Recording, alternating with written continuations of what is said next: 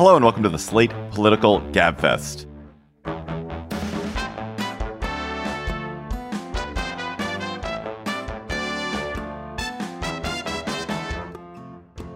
April 6th, 2023, the No Mugshot edition. I'm David Plotz of CityCast in Washington, D.C. I'm joined by John Dickerson of CBS Primetime from New York City. Hello, John. Hello, David. And special treat today, Ruth Marcus of The Washington Post is here. Emily's out this week. Gabfest stalwart, Gabfest outstanding visiting performer in a guest appearance, award winner, multiple award winner, Ruth Marcus. Hi, Ruth. How are you? Don't hold back, David. I'm not sure I've ever been described by anyone as a special treat before, but I'll try to live up to that billing. This week on the Gabfest, 34 felony counts for Trump, but are they the right ones?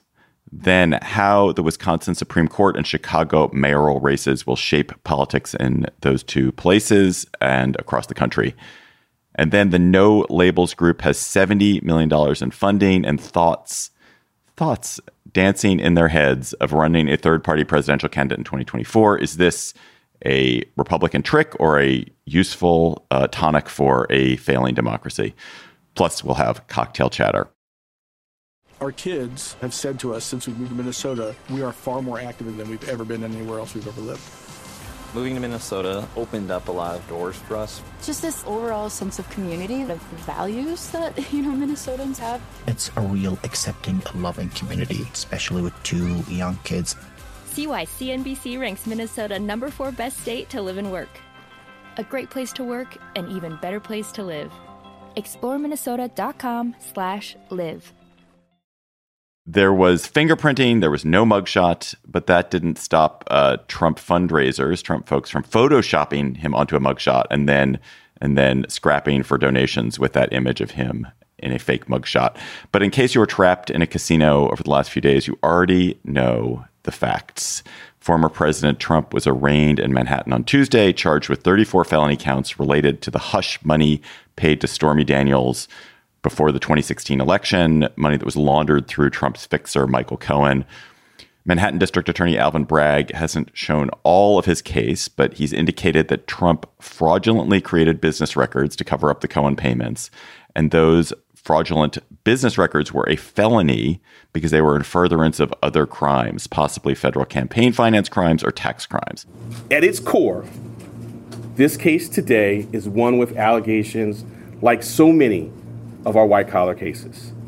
Allegations that someone lied again and again to protect their interests and evade the laws to which we are all held accountable. As this office has done time and time again, we today uphold our solemn responsibility to ensure that everyone stands equal before the law. No amount of money and no amount of power changes that enduring American principle. So, Ruth, you're the legal expert here today. You're not a fan of Trump, I think, but it seems like you're puzzled by these charges. Why are you and other folks skeptical on first blush? It's not because I don't think that Trump did something really scuzzy here, something actually corrupt. His stuff about, there was mixed motive, he didn't want Melania to know about this. Come on, look at the timing. What he did, and it wasn't just with Stormy Daniels, it was also with Karen McDougal, the Playboy model, and the famous doorman with the story about the alleged out-of-wedlock child. What he tried to do in the aftermath of, especially of the Access Hollywood tape, was to keep salient information from the American public, which was about to vote him into the presidency, or so he didn't actually think, but it turned out that they did. The question, though, is whether this is a crime, and specifically whether it's a crime under New York law. And there is where my skepticism arises. Yes, it is wrong and a misdemeanor under New York law to falsify business records. It is only a felony under New York law if the falsification of those business records was in furtherance of another crime. What was that crime? We don't really know. The indictment doesn't say. Apparently in New York, where apparently I'm technically a member of the bar. You don't have to say. But Alvin Bragg at his press conference threw out a bunch of different possibilities. Maybe it's a violation of New York state election law, which makes it illegal to defraud, and actually that's a misdemeanor, by the way, to defraud the voting public. Maybe, but it's never been applied in this situation. Maybe it's a violation of federal campaign finance law. Maybe, but we don't know that the other law under New York state law really includes a federal violation. Maybe it's a violation of tax law. This is the one that puzzles me actually the most, because the violation of tax law would be, I didn't actually, but I was getting ready to file a false tax return. The falsity of this tax return would have been that I said this was income that I paid as part of my corporate expenses when it wasn't income. And so, or Michael Cohen would have done that. And so, therefore, I would have been paying too much taxes, not too little. That seems like a weird way that you would have defrauded the public. All of this adds up to skepticism. Maybe it's a crime, a felony. Maybe it's not. We'll find out. But when you strike at the king and when you strike at the former president, in my view, it should be on the basis of a much stronger case than this. So, John, as we've discussed and everyone else has discussed, this is the first of what could be 4 criminal cases brought against Trump in the coming months. Just to recapitulate, there's the one in Georgia trying to manipulate the vote in Georgia in 2020. There's the 2 investigations being done by the special counsel in D.C., one about the hiding and withholding information about classified documents, and the other about possibly trying to overturn the election on January 6th. Why does it matter, do you think, that these charges came first? Well, it matters because there are 2 venues for Trump and his legal problems. There's the courthouse, the courtroom, the world of law, reason, and fact, where he's had really bad luck in his recent career. And then there's the public court, where he has had more success, and certainly a lot more success in his own party. That's not just about his fortunes. It's about the entire American system, which has been really crumpled and shredded by having to try to wrestle with him. And that's exacerbated a lot of the worst instincts in politics, many of them, much of them, the majority of them in his own party. So to the extent this raises the stakes and doesn't give us the kind of resolution we would like out of the legal process, it causes the conditions for more bad energy to be in the political system. But depending on what we actually learn are the larger crimes that Bragg is attaching his felony counts to, it might someday turn out that there is a more solid case. In the moment, in the public argument, what was hoped for by some people, including me, is that the facts of the case would give us some stability, and we'd be able to say, well, he's either made the case, he's proved the case here, or he hasn't. But as Ruth nicely outlined, in those 3 larger crimes that Trump needs to have committed for this to rise to be a felony, it's all still very much up in the air.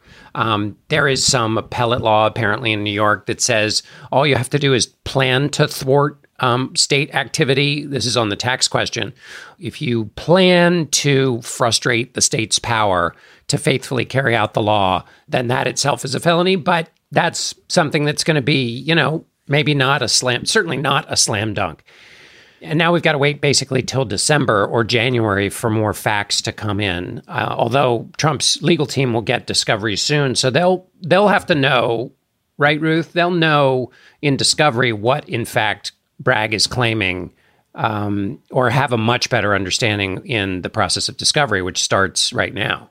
Yeah, not the discovery would probably go to the facts that Bragg has amassed, which were notably devoid of major new revelations. This has all been exhumed pretty extensively in the Cohen prosecution and other things. I have to say I'm puzzled, and really I think it's not healthy for democracy to have this case proceed on such a languorous path. It's not good for us to be thinking about the next court hearing right as we are getting ready for the Iowa caucuses. That's crazy. I mean, the whole framing that you guys have both done gets to a question that I've had, which is we've never had a president or ex-president indicted. Nixon probably would have been, but was pardoned in advance.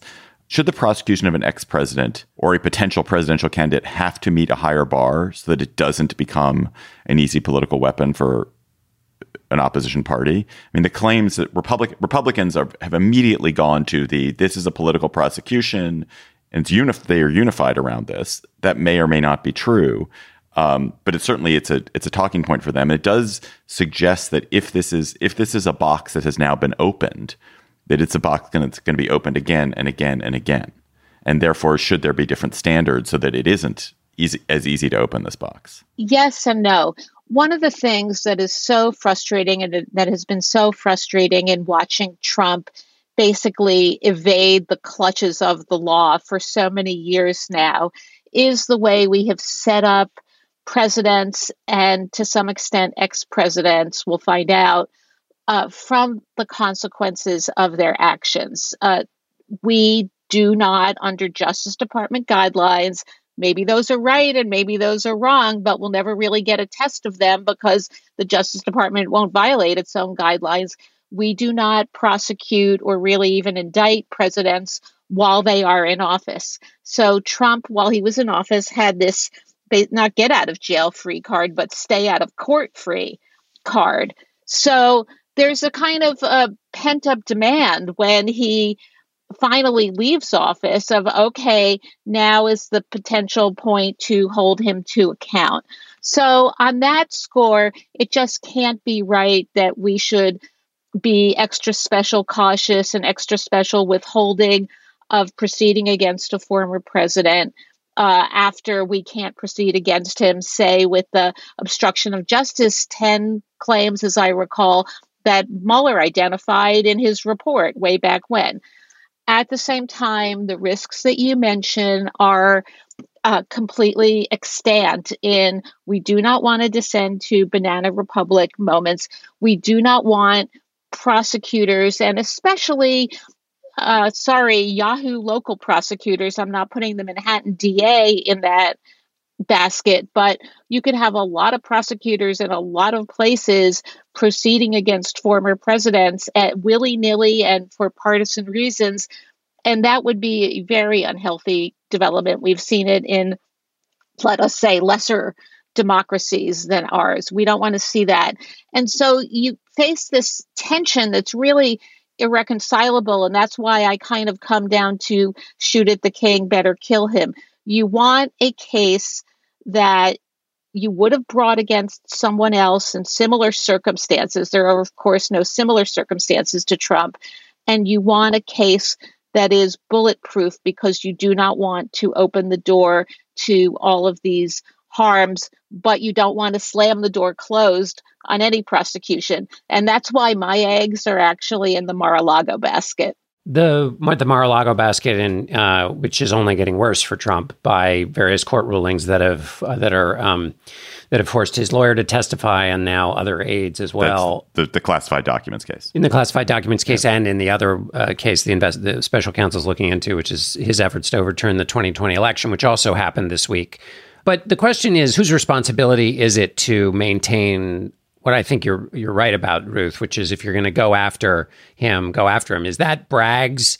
Should Bragg have put that in his calculation? I think at a local level, he should have, because by not being specific about, maybe there's some genius legal reason by which argues for not being specific about the larger crimes that this attaches to become a felony.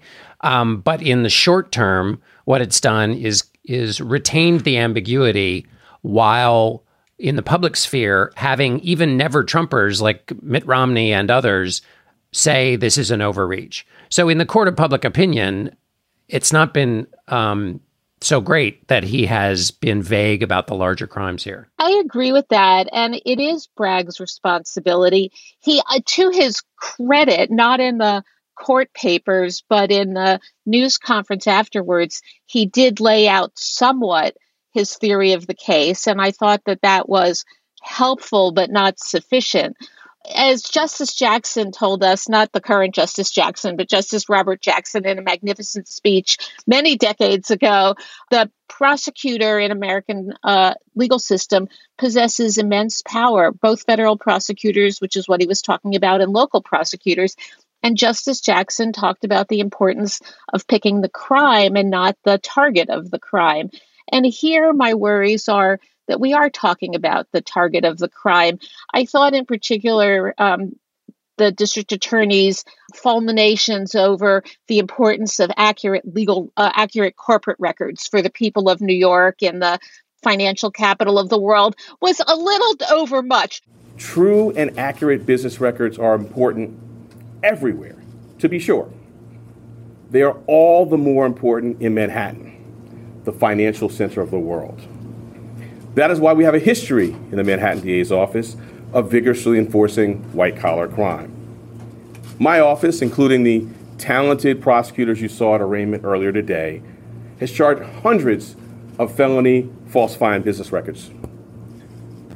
This charge, it can be said, is the bread and butter of our white-collar work. The injury to the people of New York, to the extent there was an injury to the people of New York, was not that they have to rely so carefully on accurate financial records. It was a different kind of industry. And we know, from among other things, from the very fascinating, though problematic book that one of the former prosecutors in that office, Mark Pomerantz, wrote, that prosecutors were scrambling and tearing their hair out and going to the law books to try to find the right basis for a crime here with which to go after Trump. And I have no brief for Trump, but all of you who are out there listening to this and yelling at me, please stop, because I nobody wants to see Trump more held to account than I do. But I worry that this is not the right case for that. If it was a tax crime, then there is a larger interest for New York and for business. I mean, you mean lying on your taxes is good? Well, first of all, nobody lied on their taxes yet. Second of all, to the extent that somebody lied on their taxes, well, I think he talked about the intent. If Michael Cohen was planning to say this was income to him on his taxes, all he would have been doing to the people of New York was paying them more money than they were entitled to, not less. I don't think that's the entirety of, I mean, we don't know because it's vague, but I don't think that's the entirety of the tax scheme he's talking about. We'll find out. We don't know. We'll find out. But okay. I mean, but just whether if in fact that's true, then that is in fact something that just because it happened to be for hush money, I mean, it could have been for lunches. I mean, so you claim all these lunches are something else. You're defrauding the tax system. You can't have a system of commerce that has people playing by different rules. Yeah. Although, I mean, we have so much evidence that Trump is gaming the tax system. We already know that is the case. And the question is whether this is the case to bring against a former president as a criminal prosecution. No, the question is whether what Bragg is alleging has a bad impact on what happens in New York. Whether this is the case or not is a distinct question. But cheating on taxes, it's not crazy to say cheating on taxes is not a good thing in the business capital of the world. Let's bring this home, John, quickly. How, insofar as we can tell yet, does this seem to be impacting the embryonic presidential campaign on the Republican side? Well, in the short term, Bragg has succeeded in rallying the Republican Party around Donald Trump, even people who have no interest in rallying to Donald Trump's side, including Mitt Romney and Jeb Bush, which is quite good for Donald Trump. Having said that, there are a lot of other shoes that could drop in these other cases that are certainly going to drop before this case gets resolved. Probably not going to drop in Trump's favor. So there's a short-term rallying on this point, but the larger-term problems of Donald Trump and his being an agent of chaos, and this being one of a cluster of instances in which he tried to go around various laws, whether he tried to do it in a misdemeanor way or a felony way, doesn't matter. It's a part of the same pattern of behavior.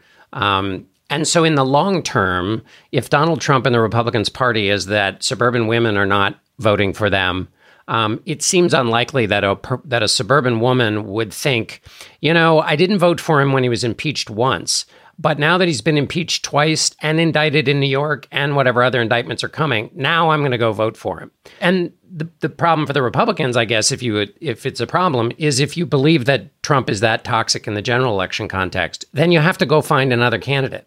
And this freezes the ability to find another candidate because the position it puts Trump's challengers in is this crazy one in which they say, like Ron DeSantis, I am Donald Trump in all the ways but the chaos. But then because of this case, it forces him to say, okay, this chaos you're seeing, it's totally politically motivated by the woke liberals. So you're essentially assigning all the chaos that you were using as a pretext for your campaign to the malfeasance of the other side. So you're saying, well, maybe all this chaos that you're running against when you're running against Donald Trump is really just manufactured chaos by liberals, and therefore why not have him? So it undermines your case if you're a challenger. Slate Plus members, you get all kinds of goodies for being a member. You get bonus segments on the Gabfest. You get bonus segments on other Slate podcasts, full bonus episodes of some Slate podcasts, no ads on Slate podcasts, and a whole lot else. Today's Slate Plus segment here on the Gabfest is going to be about the killing of more than 1,000 bison in Montana that wandered out of Yellowstone. Is it wanton brutality or a public health necessity? If you go to slate.com/Gabfest Plus, you can become a member today and hear that segment.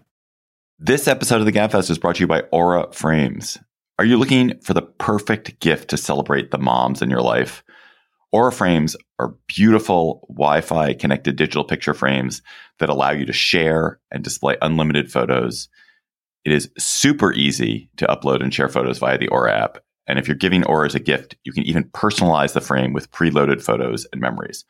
Aura Frames, in the notes that I have here, says moms like Aura Frames. I'm here to tell you that is like the truest statement in the world. I gave my mother an Aura frame. She absolutely loves it. She's also always hectoring me to keep adding new photos to her Aura frame so that she's got great new photos every week.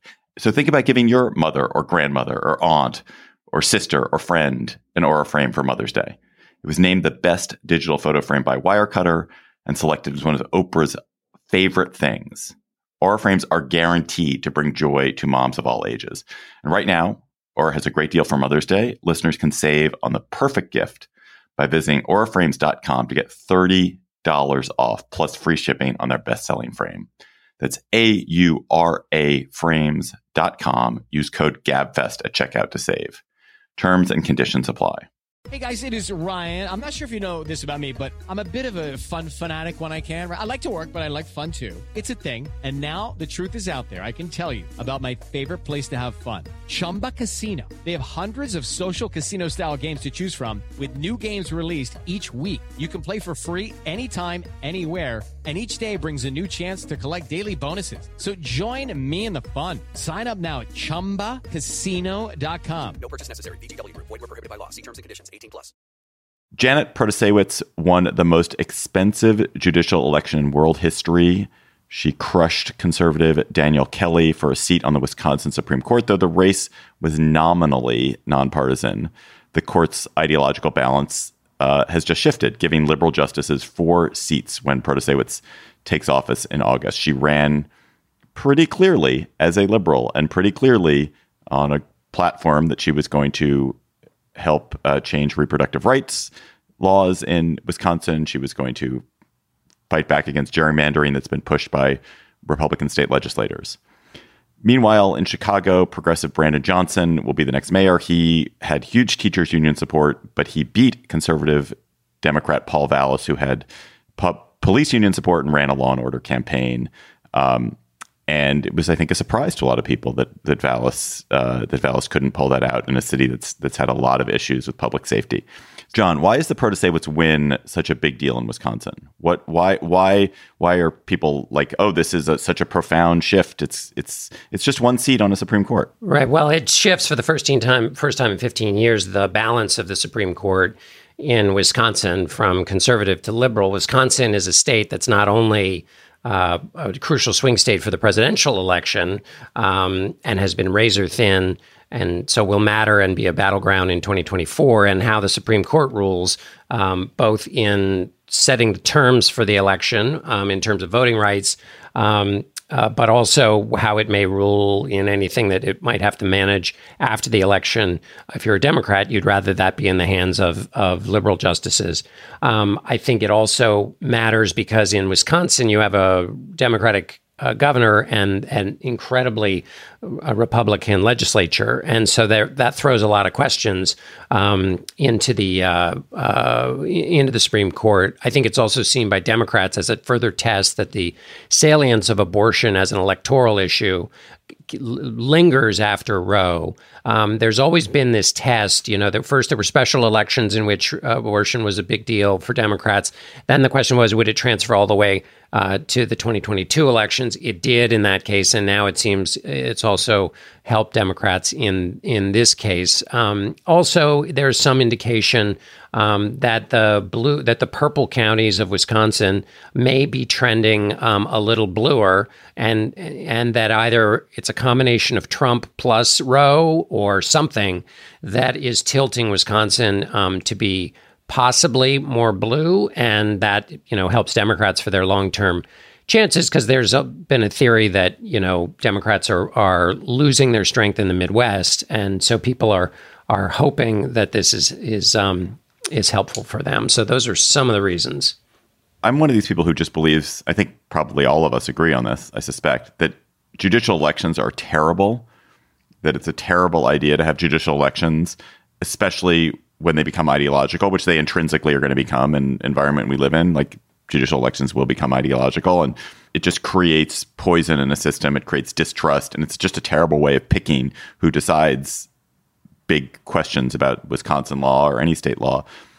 On the other hand, when the tools of democracy are being used to subvert democracy in the way that the Wisconsin Republican legislators and the former Republican governor did, by creating such an unequal distribution of power in the state and giving state legislators this overwhelming Republican majority, it does require some form of reaction. It does require some form of fight back, and judicial control is the way to do it. But God, would I like to live in a state?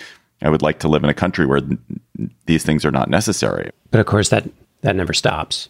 I mean, this was more than quadruple what was spent in the last race, and more than triple the national record of what was spent in a Supreme Court race. And that'll just be the future for the next Supreme Court race in Wisconsin, which is up in 2025, and for other crucial places. It's also worth remembering that there was a benefit to having at least some rational thought detached from ideology, because in Wisconsin, all of the Trump claims about a stolen election were beat back in the Supreme Court because one conservative joined the liberals and knocked them all down. If you have, to the extent that what you talk about continues, you'll just make sure that more and more these candidates are absolutely, certainly never going to waver from the party line, and you'll have less instances like that. And David, you used the word poison about judicial elections. I could not agree more. The money here is appalling. But there's something else that was happening in Wisconsin that I think is worth talking about and should give us pause, which is we've seen, not to this extent, but certainly high profile, high dollar amount, clear interest group driven judicial races before. We shouldn't have that. But there was an additional thing that happened here, which was the clarity, especially from Judge Janet, about how she was going to rule on specific cases. She called the legislative maps that I'm talking about rigged. She said a public employee restriction on bargaining with public employee unions was unconstitutional. She was very clear about her support for abortion rights. And she tried to draw this narrow, and I think very fuzzy and unconvincing distinction between saying that voters were entitled to know what her values were, and then simultaneously insisting that, of course, she would leave those values at the door when she put on her robes, and she would only rule on the basis of the law. I think it's a real conundrum when we have judicial elections, when they clearly have political and ideological implications about whether we want to do the kind of usual kabuki of pretending that they're not ideological. And of course, I haven't decided anything, and no, I don't know whether I'd vote to overrule Roe or not. or whether we want to say, okay, yeah, here's my laundry list and here's how I'm going to vote on all of these things. I'm uncomfortable with both. I think that's such a good point. It's funny also that the Protasewicz's ability was allowed by the Republican Party of Minnesota, who asked the Supreme Court to allow judicial candidates to have First Amendment protections and created this fig leaf that you're talking about. It's not even a fig leaf, really. And I would just add to Ruth's good point, which is when Eric Holder, the former Attorney General, participates in the state, in part because he's the head of the National Democratic Redistricting Committee. And as Ruth said, there's a crucial question of the gerrymandering that takes place in Wisconsin. But when Eric Holder says, I don't know how she would rule in these instances, you have not only the system in Wisconsin pretending, even though the other liberal judges walk in arm in arm to the victory party, that somehow they're going to rule just, cleanly balls and strikes on the law, which is kind of hard to take. But then you have a former attorney general saying, oh, no, this is, there's a distinction, there's a wall here between this campaigning clearly and what they'll do on decisions. It just makes the law laughable. And it provides a lot of open room for somebody like Donald Trump, who says, look, the whole game is rigged. All this stuff about having, views that aren't influenced by politics is totally baloney. So let's stop pretending and let's use the law for our purposes. Let's just turn quickly to Chicago, where Brandon Johnson will be the next mayor. Job that seems genuinely miserable. I've always thought being mayor of New York City would be one of the great jobs of the world, but the mayor of Chicago, it always seems like the mayor of Chicago is just not having a good time in recent years.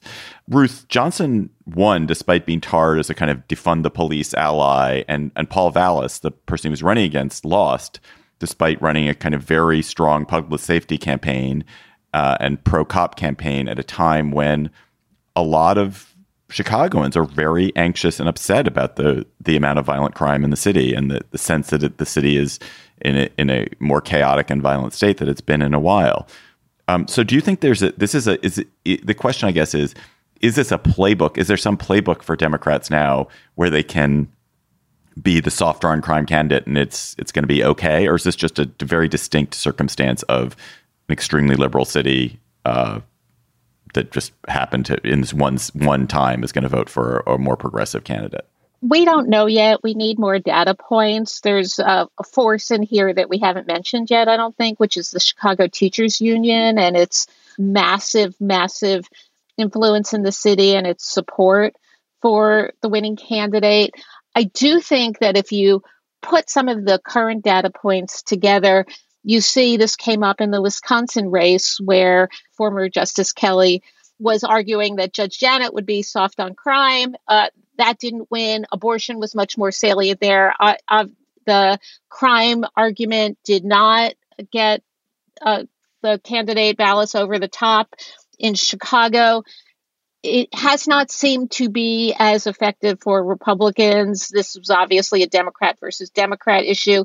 So we shall see. I do tend to think, though, that I wouldn't overread Chicago here because it's such a unique circumstance, though it is also a not uniquely, but particularly problematic city crime-wise.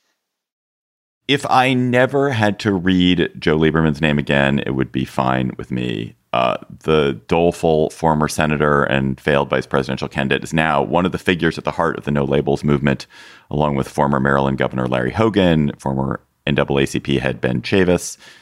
All these formers have a huge pile of money now, and No Labels, which is a kind of complicated thing. I mean, it is sort of a political party. It's sort of a movement. It's very hard to describe what it is, but basically it's an effort to bring America back to a kind of DLC/Rockefeller Republican world of common sense legislation that is very middle of the road and for which there doesn't seem to be much of a constituency these days. They have the $70 million from unknown sources, and they have infuriated Democrats recently by taking steps to get themselves a line on the presidential ballot in 2024. They insist, John, that they're not trying to be spoilers, that they only want to be prepared if both parties nominate unacceptably extreme candidates. They want to be prepared to be able to run a third party alternative in that case. What do you make of it? Are they trying to be spoilers? Are they serving a useful purpose? Like the two-party system is not so hotsy-totsy here. First of all, anytime the word hotsy-totsy can be rolled out, I'm in favor of it. So I will say one thing, and don't let that cause you to forget to hear the second thing I'm going to say. I think it's a good thing in general to talk about, civility and the benefits of bipartisanship and so forth. Through the partisan system and argumentation, you get laws that, give half a loaf to one and half a loaf to the other. And that's the way it works. It's not necessarily the benefit of now let us all reason together, wise men and women in a room.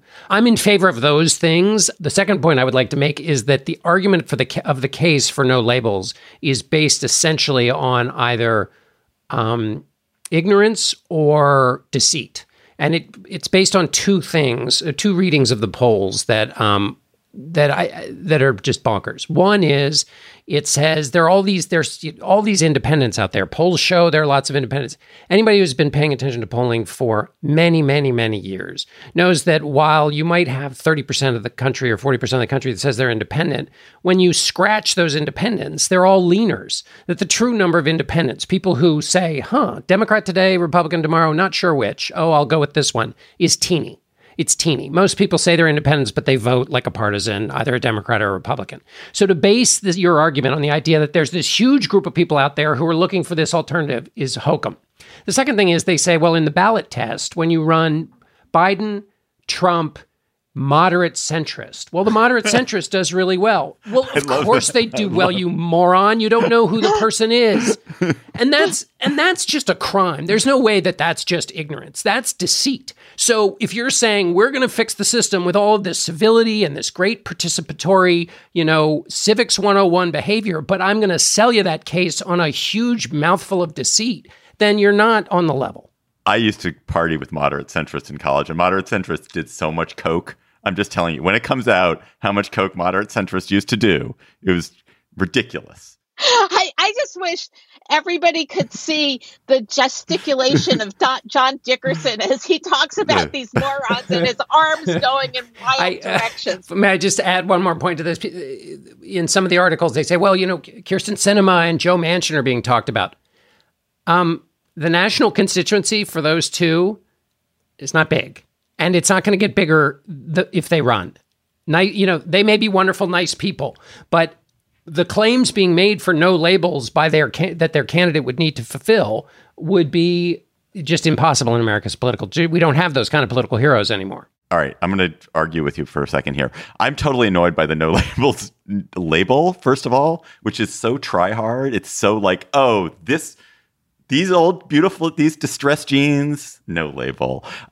Anyway, but be the change you want to see, It's a problem of American politics that the parties are so calcified. They don't even make sense anymore. Are not cogent depositories of institutional experience or principle or tradition. So why not try to change it? Why not break up the duopoly? I'd love to argue with you, but we're in agreement. That was my point one. I would like to say that I am all for, say, the Problem Solvers Caucus. I am pro-problem solving. But what No Labels wants to do here and getting on the ballot lines in all 50 states and being able to run a presidential candidate if candidates from the two parties are, quote, unacceptable, is not a problem-solving situation. It's a problem-creating situation. What this threatens to do is to we've been to this movie before. We saw it in 2000. You have two potential scenarios for spoiler situation. You draw off enough votes from one side that you elect the truly unacceptable candidate, call him Donald Trump, if he gets the party's nomination, which God hope, let's save us from that, please. Or you potentially have a situation where nobody gets 270, neither party candidate gets 270 votes, and you throw this to the House. Also a potentially disastrous situation. So don't create problems when you're purporting to solve them.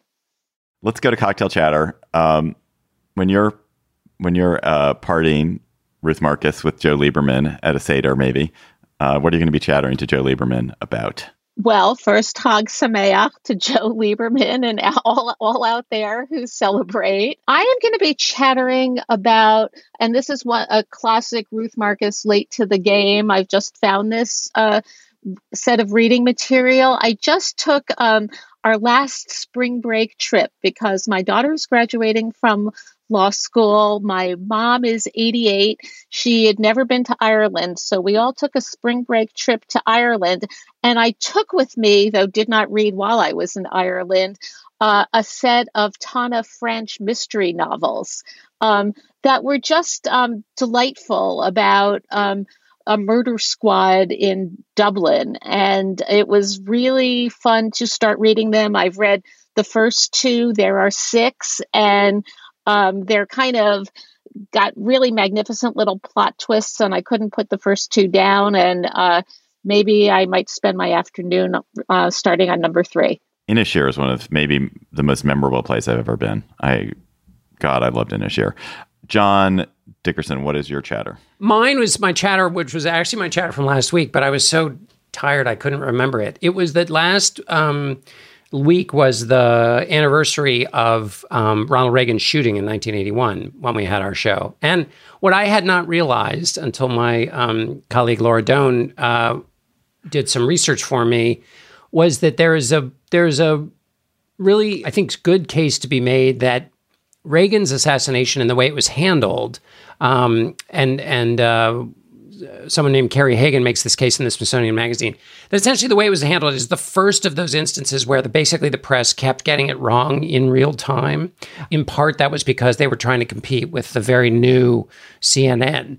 But that the original reports about Reagan's shooting were all hugely wrong, not only because of the way the press just reported whatever it heard, but also because the White House was putting out information that he was fine, that he hadn't been hit. So it wasn't just Al Haig who was putting out false information about him being in charge at the White House, but that basically the press just repeatedly kept saying things that had no basis in for saying, and created this basically completely false narrative that took a few days and maybe even longer to unwind. And then we have, the decision in the 2000 election that was obviously called wrong because of this hasty pressure to be first, if not, even though not accurate.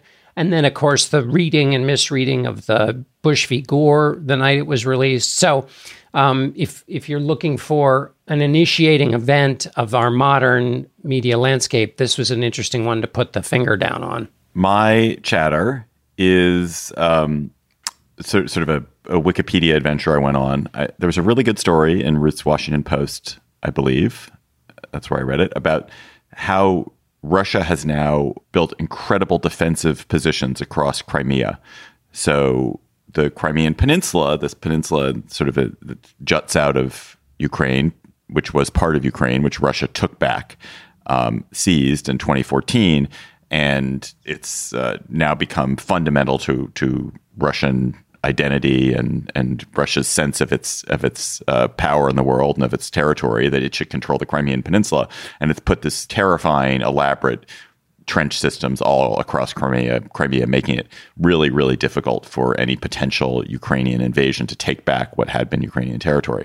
That is not, however, what interested me. Is that as I was reading the story, I came across this incredible fact, which is, how Crimea is sort of this juts out from Ukraine, and there's this very narrow peninsula, very narrow isthmus that you have to go through to get from Ukraine into the body of Crimea. And it turns out that is a place known as the Putrid Sea or the Rotten Sea, because it's this disgusting, swampy area that is filled with very shallow, incredibly salty water that stinks all the time. And so if you want to get from the heart of Ukraine into Crimea, you drive on this narrow stretch of land, kind of surrounded by foul, salinated pools that are disgusting. And it would also be terrible to invade it. It'd be almost impossible to invade it that way because it's such a narrow area and you couldn't get through this swampy area. But I love the idea that there's a part of the world that people are like, oh, we're just going to name it. We're going to call it the Putrid Sea. That's what we're going to call it. The Rotten Sea. So look for that in your geography textbook. We have gotten great listener chatters, and this one is so good. It was going to be a chatter that I was going to do, but listener Zach Marks beat us to it. Please email us your listener chatter at gabfest@slate.com or tweet them to us at @SlateGabfest, something that you will be chattering about. But this one is this is like the chatter that is the Venn diagram intersecting John Dickerson and David Plotz. Hello, Gabfesters. This is Zach Marks from Emily's hometown of Philadelphia with a chatter I hope will pair perfectly with a presidential history-themed cocktail for John. Headlines are filled with the news of Donald Trump's arrest. But did you know this isn't the first time a president has been arrested? In 1872, Ulysses S. Grant was arrested during his presidency for speeding in his horse-drawn carriage in Washington, D.C. This story really has legs. The arresting officer, William H. West, was born into slavery, fought in the Civil War, then became one of 2 black policemen working for the Washington, D.C. Police Department during Reconstruction. West arrested Grant near the intersection of 13th and M for breaking the speed limit, which, for any animal of the horse kind, was 8 miles per hour. West had given Grant a warning the day before, and when he caught him, he said the president smiled like a schoolboy who had been caught in a guilty act by his teacher. So West pulls Grant over and says, "I am very sorry, Mr. President, to have to do it, for you are the chief of the nation, and I am nothing but a policeman, but duty is duty, sir, and I will have to place you under arrest." West takes Grant to the police station, where Grant's buddies try to get West punished, but Grant won't have it. He not only ensures West is not punished, he stays friends with him, and even hires West to solve the crime when 2 horses are stolen from him later in life. Definitely a different reaction than I'd imagine had it been Trump caught speeding. Love that story. Love it. Grant was probably our greatest horseman president. Do we think that's right? Better than Washington? I mean, I don't know. I have no idea. But wasn't Washington supposed to be pretty good? I don't. I have no idea. No idea, actually. Intra presidential horse Olympics would be awesome. I'd bet Eisenhower was probably pretty good too, I imagine. Maybe Washington was horrible. Roosevelt. I don't know, but I'm just thinking. Grant was legendary. Yeah. Grant was legendarily an amazing horseman. It was the thing he loved above all else.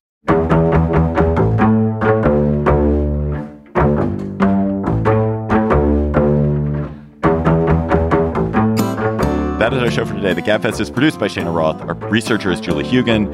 Our theme music is by They Might Be Giants. Ben Richmond is Senior Director for Podcast Operations, and Alicia Montgomery is VP of Audio for Slate. Please follow us on Twitter at @SlateGabfest and tweet chatter to us there. For Ruth Marcus, yay Ruth Marcus, and John Dickerson, I'm David Plotz. Thanks for listening. We'll talk to you next week.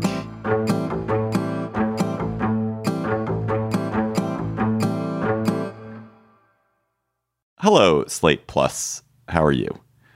So, really sad, difficult story that made its way around. I saw it in the New York Times, but I think it was written about in a lot of places.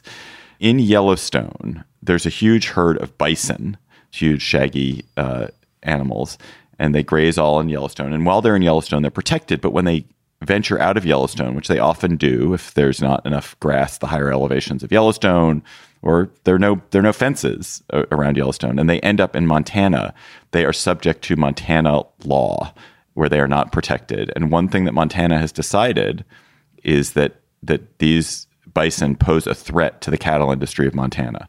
And so in recent months, there has been a massive bison hunt in Montana. It's also a cultural event because the folks who are doing the hunting belong to tribes that have a historic relationship with the bison. And with bison hunting, more than 1,000 bison have been killed out of a herd of about 6,000. And some bison are being rehomed. They're being taken to other places, but mostly they've been killed to protect the cattle of Montana, allegedly from a virus that the bison carry endemically called brucellosis, which is very bad when it gets into cattle, although there have been no cases of bison to cow transmission in Montana. Ruth, you have a relationship to Montana. Wyoming, whatever. Well, it's a relationship. It's nearby. You have a relationship to Montana, which is you are south of it. What did you make of the story? Well, first of all, I love this story for many, many reasons. We summer, as they say with a verb. That was just a snippet from our Slate Plus conversation. If you want to hear the whole conversation, go to slate.com/Gabfest Plus to become a member today. Our kids have said to us since we moved to Minnesota, we are far more active than we've ever been anywhere else we've ever lived. Moving to Minnesota opened up a lot of doors for us. Just this overall sense of community, of values that, Minnesotans have. It's a real accepting, loving community, especially with 2 young kids. See why CNBC ranks Minnesota number 4 best state to live and work. A great place to work, an even better place to live. ExploreMinnesota.com/live. Hi, this is Dahlia Lithwick, host of Slate's legal podcast, Amicus. If you're listening to this show, you might be interested in Amicus's live show that we're hosting in Washington, D.C. on Tuesday, May the 14th.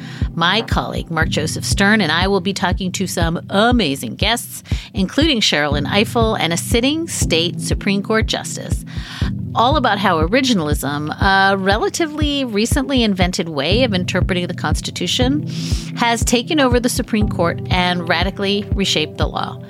It's been doctrinal rocket fuel for the conservative legal movement and facilitated the rolling back of abortion rights, the expansion of gun rights, and the obliteration of the separation of church and state. And as another wildly consequential Supreme Court term careers to its end, the court's originalists are on a tear. But there's something you can do about it, and we hope you'll join us in D.C. on May 14th to explore the possible pathways out of the current situation. Go to slate.com/amicuslive for tickets.